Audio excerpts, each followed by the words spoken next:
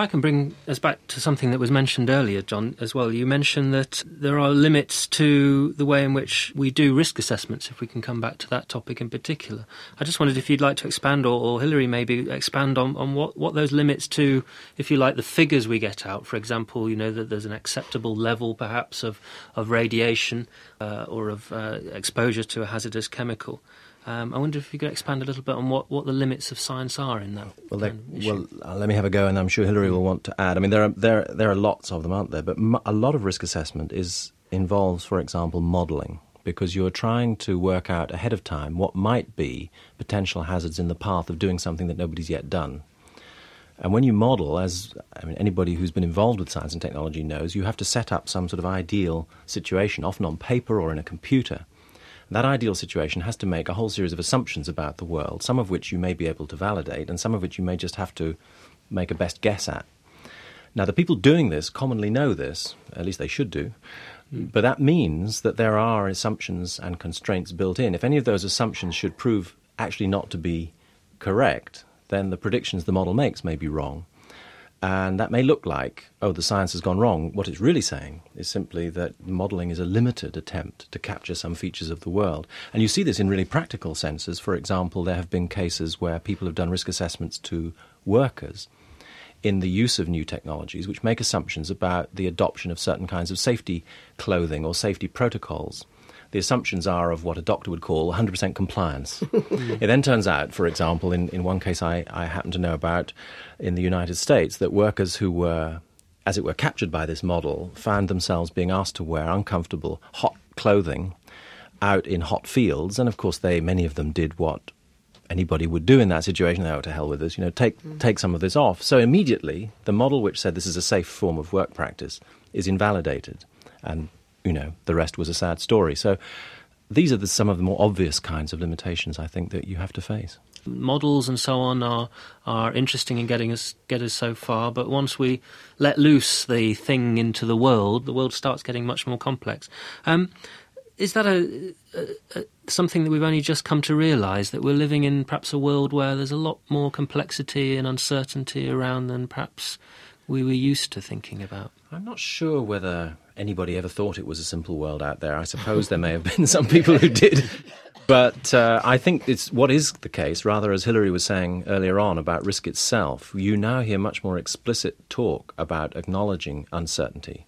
And I think any notion that we're going to somehow improve our science and our modelling and predictions so that we can somehow tidy up the world and make it conform to simple expectations is clearly fantastic.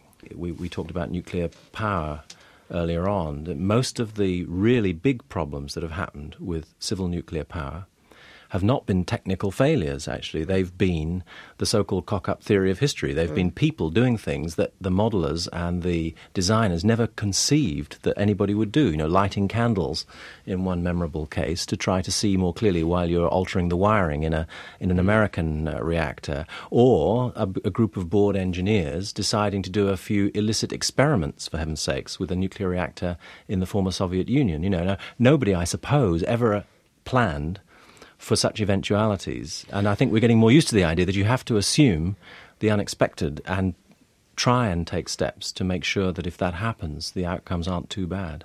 I just wonder what that does to our understanding of the natural and social world, because often, I guess, what we've inherited from particular versions of science, and then, of course, we've instituted by calling ourselves social scientists, is that we can look at these two worlds separately, and that we can do a risk model on what we can call the natural and perhaps the technical or whatever of the engineering, and then see how it gets on in the social world. But perhaps we need to, from the start, if you like, see the natural and social worlds as bound up with each other. I don't know, what do you think of that idea, Hilary?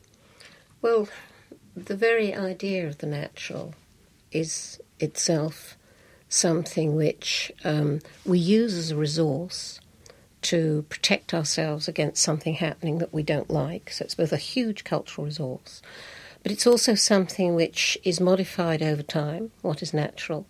I'm very clear about that, both in terms of what is natural for my body and for my mother's body and for my children and grandchildren's bodies, that these constructions of natural are constantly changing. And when you say we use it culturally, that's almost as a protection blanket that we say, oh, nature, that's nature's, like an act of God in the past, we call it nature. Or... Yeah, well, we say that genetically modified organisms, that is GMOs, are unnatural.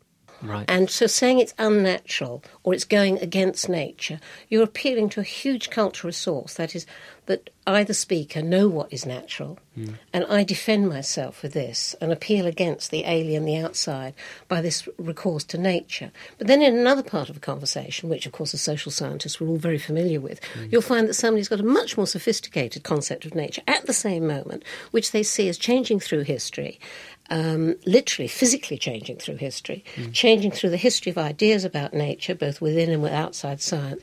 So it's this wonderfully fluid word being used in 100 different ways.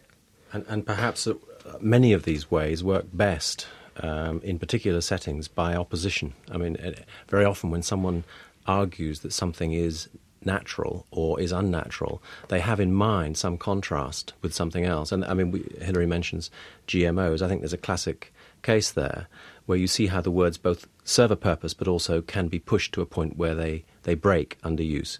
So people will often say that GM technologies are somehow unnatural, and by what they actually have in mind very often, I think, is some notion of what is natural. And when you explore that, you find that what they may be referring to is certain kinds of more traditional farming practice. For example, in this country at the moment, organic farming, which is being widely projected as in some sense natural.